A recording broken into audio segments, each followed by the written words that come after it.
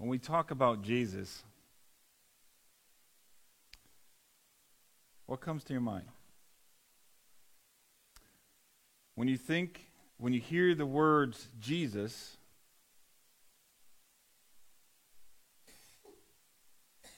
what are the feelings that you get running through your bones? Hope, peace, goodwill,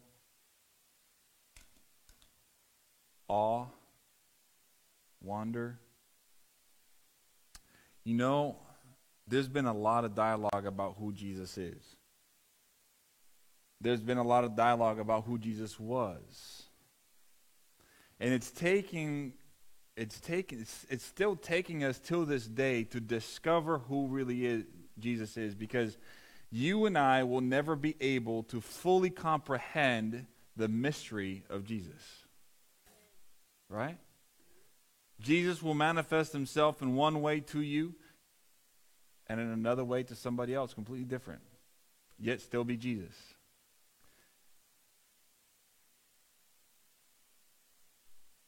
And when we talk about Jesus in the gospel,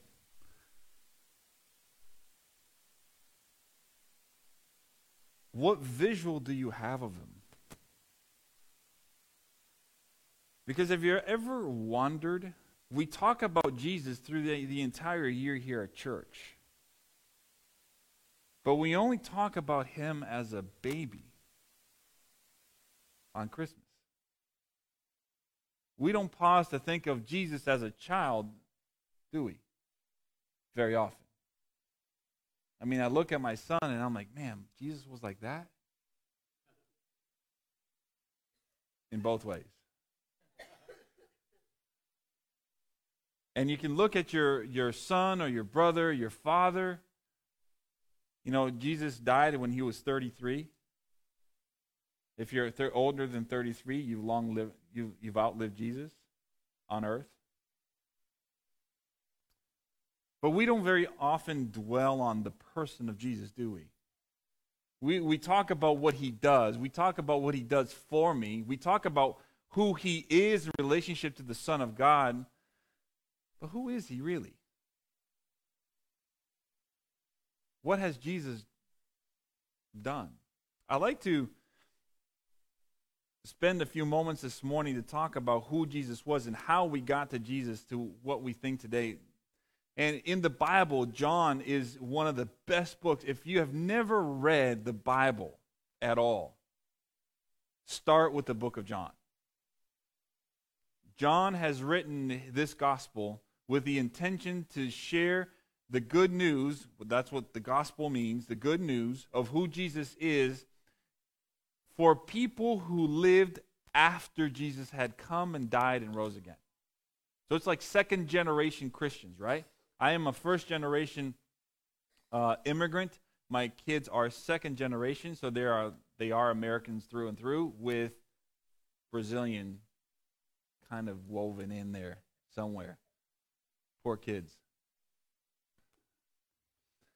But in the beginning, John says, was the Word, and the Word was with God, and the Word was God. He was in the beginning with God. All things were made through him, and without him was not only anything made that was made. In him was life, and the life was the light of men. The light shines in the darkness, and the darkness was not overcome, has not overcome it. And the Word became flesh, and it dwelt among us, and we have seen his glory, glory as the only Son of the Father, full of grace and truth. John starts to tell us who Jesus is from the onset, that he is the one who created us, he is the one that was with the Father, and it's because of him that we were created, and if he wasn't there, we wouldn't have been in existence today. So Jesus was in the beginning, and I love the concept. You know, here John points out that Jesus is the light that shines in the darkness, right? In the beginning, God created the heavens and the earth. And in the first day, God said, what? let there be. You know the sun wasn't created yet. That was not the sun. The earth was without form. It was void. And so light came through first. Jesus came into the darkness and scared all the darkness away, so to speak.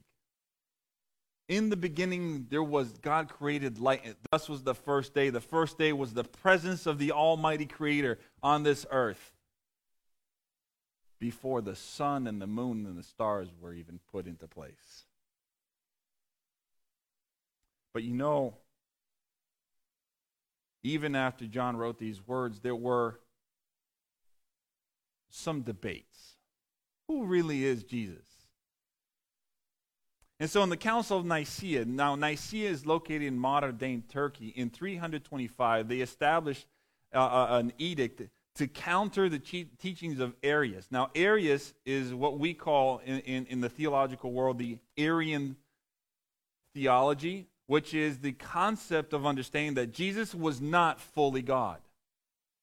So Arian, who came right after first century, he was teaching that Jesus is not fully God. He's human, but he's not fully God. Attacking the very witnesses that his disciples had committed to us post his death. And so here's what they established. We believe in one God, the Father Almighty, maker of all things visible and invisible, and in one Lord Jesus Christ, the Son of God, begotten of the Father, light of light, very God of very God, begotten, not made, being of one substance. That's pretty heavy, right? It doesn't end there. With the Father, by whom all things were made, who, for us men and for our salvation, came down and was incarnate and was made man.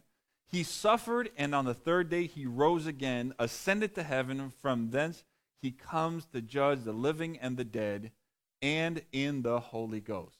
Man, we would need to spend almost a week just to kind of unpack this whole thing in detail, right?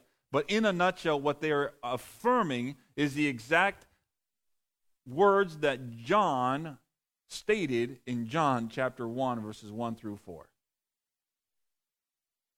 Saying, this is what we believe. And you know, sometimes we have to make statements. I believe that Jesus is the Son of God. I should have heard a lot more than that. Sometimes we make statements like, I don't work on Sabbath because it is the day that the Lord has made for us to rest. Or we make statements like, I believe that when we die, we fall into a sleep of sorts, and we wait the second coming of Jesus. These are statements. These are things that we believe as Seventh-day Adventists. And some of you, if this is the first time you're hearing, like, what? When I die, I'm not going to heaven? Well, not yet. Not yet. We can talk about that. I'll be happy to share with you that afterwards. But we've had to make statements on the person of Jesus because people were starting to come up with this false idea of who Jesus was. And so it's always important for us to remember that Jesus is not just somebody that we have grown up with listening, that he came as a baby in a beautiful manger scene, which it wasn't beautiful at all. It wasn't clean at all. We talked about this last week. He lived a life that was hard, and we're going to talk about this here too. Okay? But we need to understand who Jesus is individually. As a person, do not answer, because I know you all will give me a different answer, and we'll be here all morning. Who is Jesus for you? Who is he? But later, there was another council. You see, in the Council of Chalcedon in 451, they affirmed the dual nature of Christ. I'm not going to spend a whole lot of time here. I'm just trying to lay the groundwork so you understand that even the person of Jesus has been under fire since the very beginning, right after he died and resurrected again. That's why it's important for us to answer this question for ourselves. Who is Jesus? What has he done for me? Okay? Pressing the wrong button. But in the Bible tells us who he's a son of. We know that he's a son of God because John already states that. But throughout the Gospels is woven various titles. One of them we're familiar with because I've already preached on it. But there are three of them that I want to highlight this morning. Jesus has been called the son of Abraham. How does that make any sense? Well, when you look at Genesis 1, chapter 1, it says, and here is the genealogy of Jesus Christ. First person is Abraham. Not Adam. Why is it Abraham, not Adam? Well, that's because the promise of a great nation was first given to Abraham. So let's look at this. The Old Testament calls out Abraham as the father of many, and he says, here are the promises that God gave Abraham. I will show you a land. I will make you a great nation, and I will bless you, and I will make your name great. I will bless those who bless you. I will curse those who curse you. And in you all nations in the world will be blessed. All nations. There's a promise of something special about to happen as a result of Abraham. And man, his story boggles my mind because how can you mess it up when God clearly tells you, I'm going to give you a son in your old age, and your wife who has been barren in her old age, I will also give her a son. And she's like, but this is impossible. And this is the very first time that we see in the Bible God actually saying, all things are possible through me. Verbatim it says, for God nothing is impossible.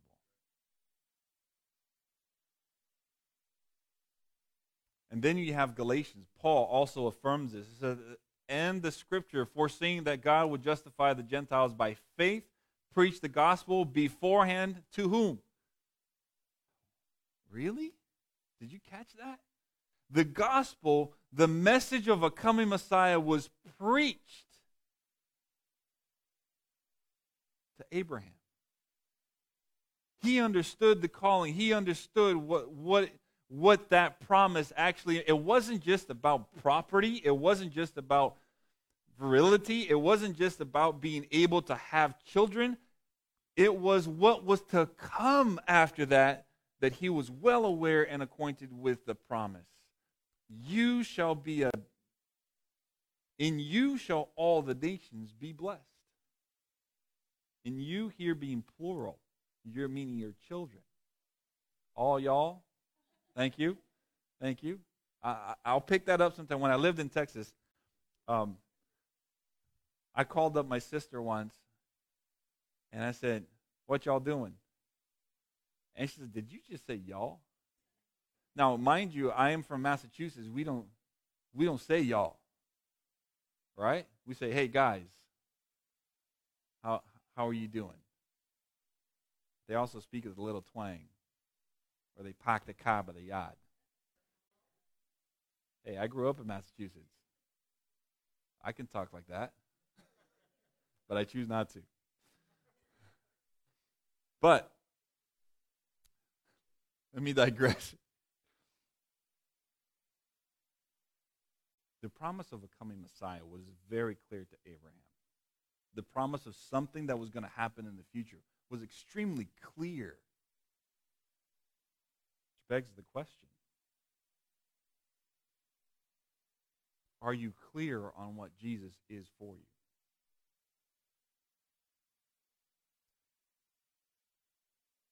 Paul doesn't end here. He says, this is what I mean. The law which came 430 years afterwards, he's talking about the Ten Commandments, does not annul a covenant previously ratified by God so as to make this promise void. In other words, just because the law was given doesn't eliminate the promise that was given to Abraham.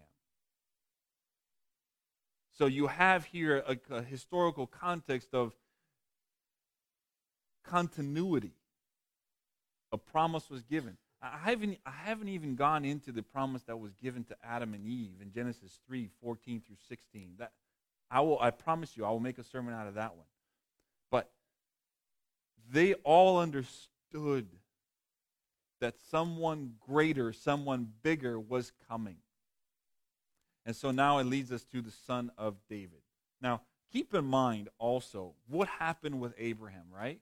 Abraham was promised a son, but his wife said, here, take my maidservant.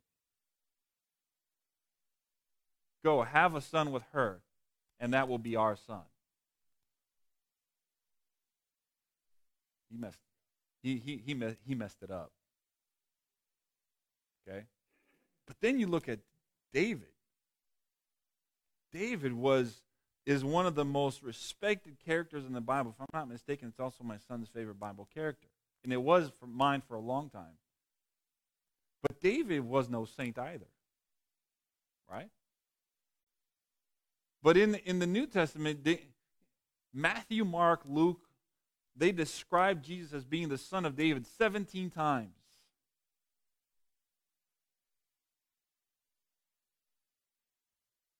And they open, Matthew and Revelation open with this title.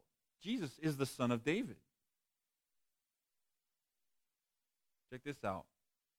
When your eyes are fulfilled and you lie down with your fathers, I will raise up your offspring after you, who shall come from your body, and I will establish his kingdom. He shall build a house for my name, and I will establish the throne of his kingdom forever. Now, you have to really think about, let me try to connect the dots here with you. We have to go back even after Abraham. Abraham had Isaac, and then Isaac had Esau and Jacob, and then Jacob had 12 men, where we get the tribe of Israel. And he promised to one of his sons that there would be a blessing to all nations. Which son was that? Judah. When you factor in this, David comes from the lineage of whom? Judah. And so here you have Samuel also retelling the account and the promise that through his offspring there would be a blessing that was going to be fulfilled. That wasn't going to go away. And your house and your kingdom shall be made sure forever before me. Your throne shall be established forever. We like to use this verse to say this. Is David's offspring still in power today? No. But you have the consequences. You have the lineage that point us to Jesus, that as a result of Jesus, everybody would become blessed. But then we also have the son. Again, I've already touched on the subject of family kind of superficially here. But now you have Joseph, Jesus' adopted father. He's the one who took him in, right? And he says, is this not the carpenter? Now, this is the title that was given to Jesus. Because in many occasions, you have Jesus as, isn't this the son of Joseph, the carpenter? But here in this, Jesus is also associated with as being a carpenter. Have you ever spoken to a carpenter before?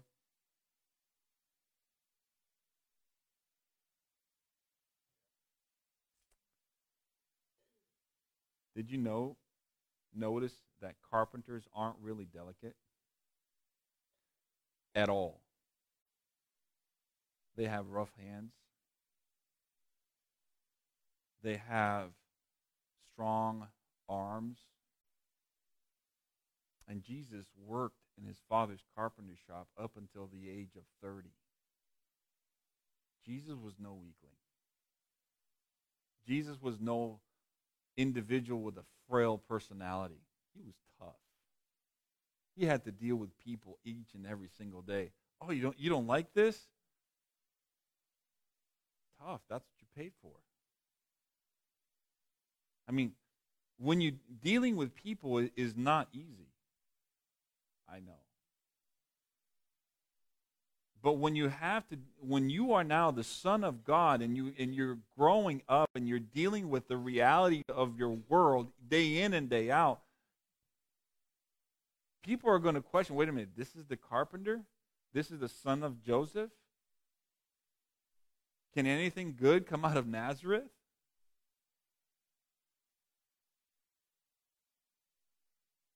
Jesus. This is my favorite image of Jesus.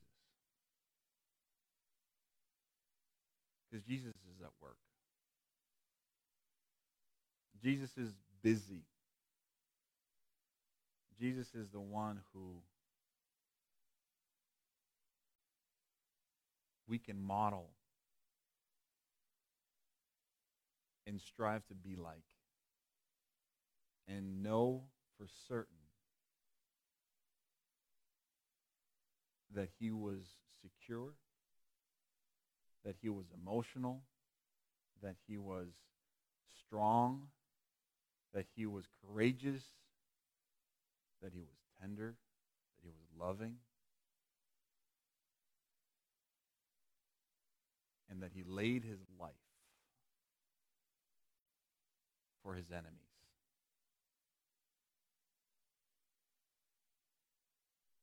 See, Christmas is a wonderful time of year where we get together with family and loved ones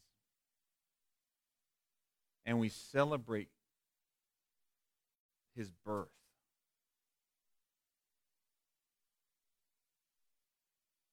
But so what is the question that I have to ask. What's the purpose? Why do we celebrate his birth? Why is it that we get together? Why is it has this holiday become so much more different than the other ones? Well, it's because now we've placed a historical figure and we are highlighting his birth because we believe that him to be the Son of God. I think it's awesome. I would say 75% of the world pauses this particular day to think about, okay, it's Jesus, but really, when have you really paused to dwell on the fact that this day that we say we celebrate Christmas is our Savior's birthday? Yes, I brought out gifts.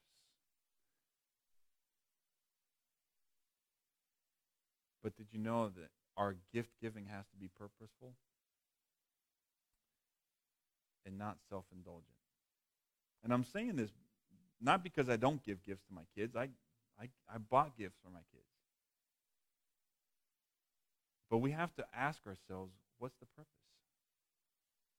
Why are we really doing this? Is it just so they can have more stuff in their, more toys in their rooms that we have to pick up after it sometimes?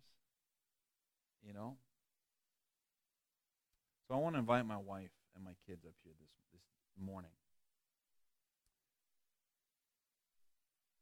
Each and every district that we've been a part of, every Christmas we would send out Christmas cards to our church members. With the exception of this one, you're the first. You're welcome. I am going to call Sharon here to join me. The reason why I'm calling you, Sharon, is because you're our head elder. You come on up on the stage.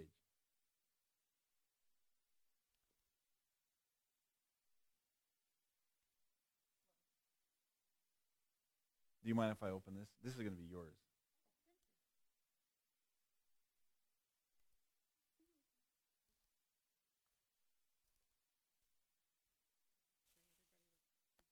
Yes, because I'll explain why.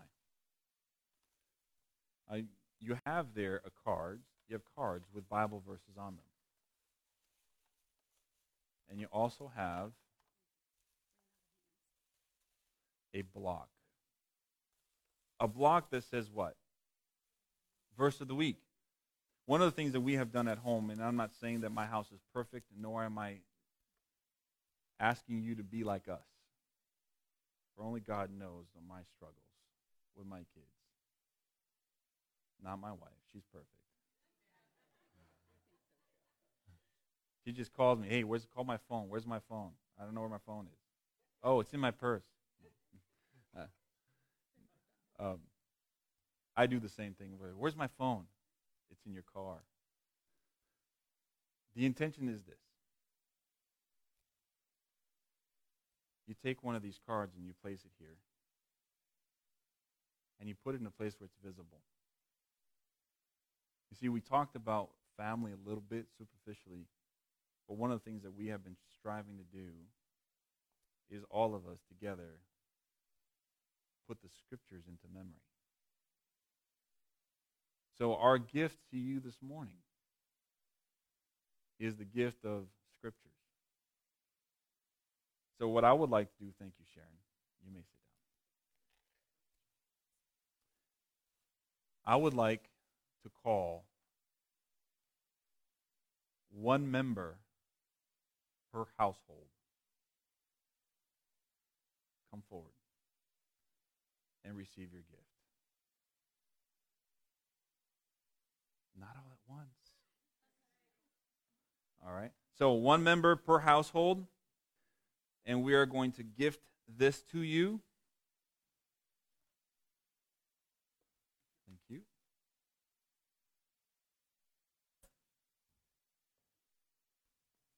Bag of feed.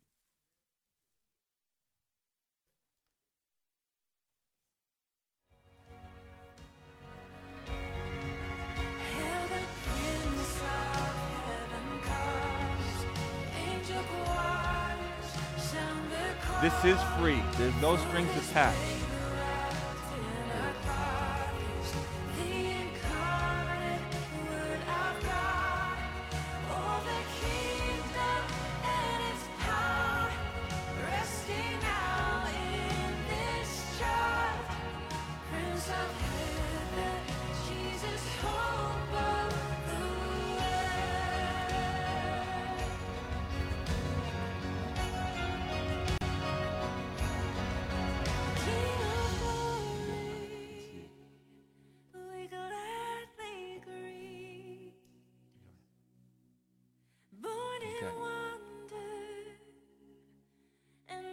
Is there anyone who has not received one? If you're not a member here, it's okay. Here you go, Louise.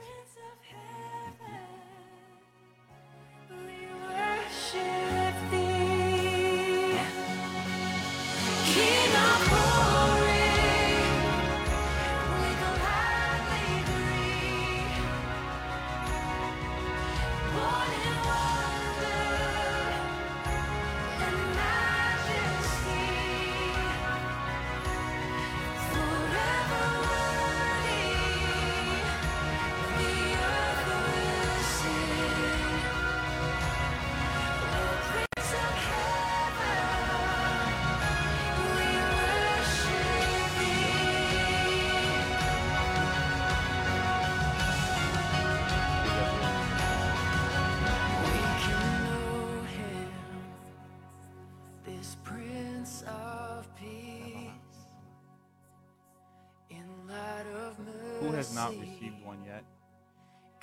You need to back there. Okay. Lay our burdens at Jesus' feet, and with gladness sing. Would you like one?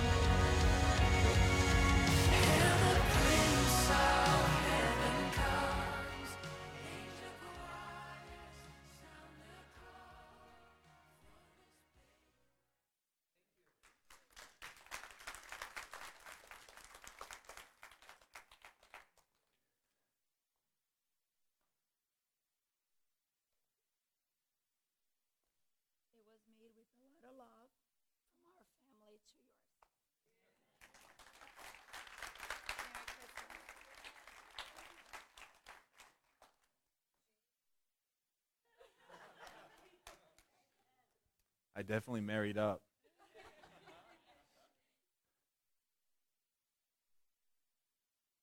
Who is Jesus? You see, when we look at the biblical account, we are told, what did he build?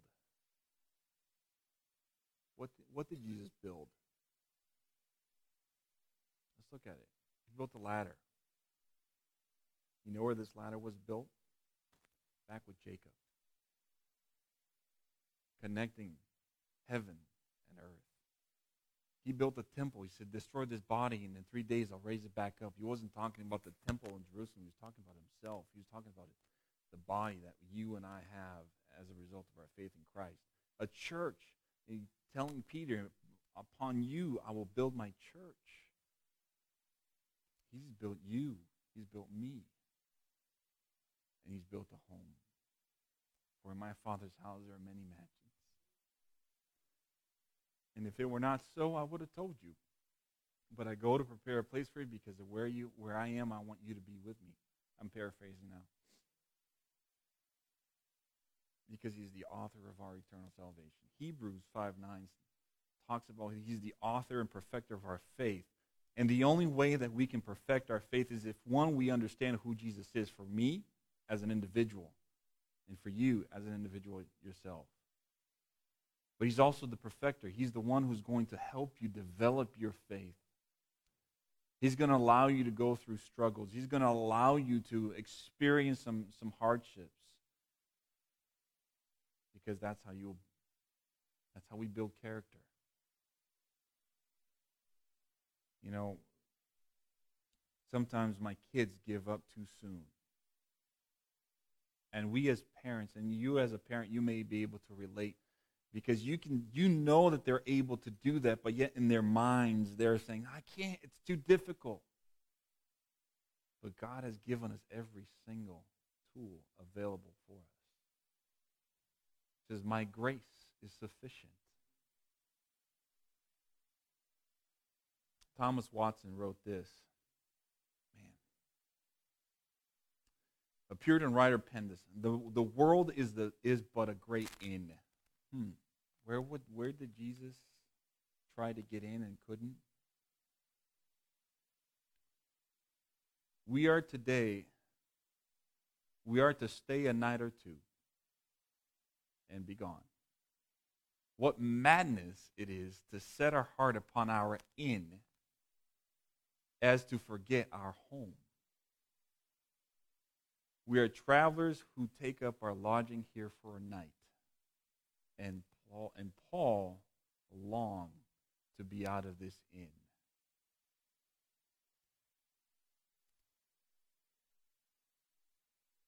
The apostle did not say having a desire to die, but to depart. What a wicked man fears, a godly man hopes for. Simeon, having taken Christ in his arms, cried out, Lord, now lettest thou thy servants depart in peace. He that hath taken Christ into his arms of his faith will sing Simeon's prayer. But here's our purpose. Understanding that we are here temporarily, we have a purpose. And this is why when my wife and I, we decided to come up with this gift, is because we are part of something much greater than ourselves. We're part of something greater than our church. Because our God desires his people to show by their lives the advantage of Christianity over worldliness. We are to live so that God can use us in his work of converting men and women and leading them to wash their garments of character and make them white in the blood of the Lamb. Not done. Can you go back one, please? Oh. We are his workmanship, created in Christ Jesus unto good works. Ephesians 2:10. Did you know that the word workmanship here is the word poemia, where we get our English word poem from? But it literally means a textured piece of cloth. In other words, God has a purpose for each and every single one of you. Jesus came with a purpose. And he wants you to have that same purpose when you may be called to die to yourself. But the purpose is to share the good news of the gospel. Through us, God desires to reveal his manifold wisdom. Therefore, he bids us to let our light shine forth in good works. You have a purpose. May your Christmases be a reminder of that purpose because of the Savior, because of his birth, because of what he came to do, not because of the event itself. Christmas is nothing but a reminder that Christ came to die so that you and I might live. May God bless you as we continue to grow in our relationship with God. May we continue to understand our purpose in this world, to share the good news of the gospel. God bless you.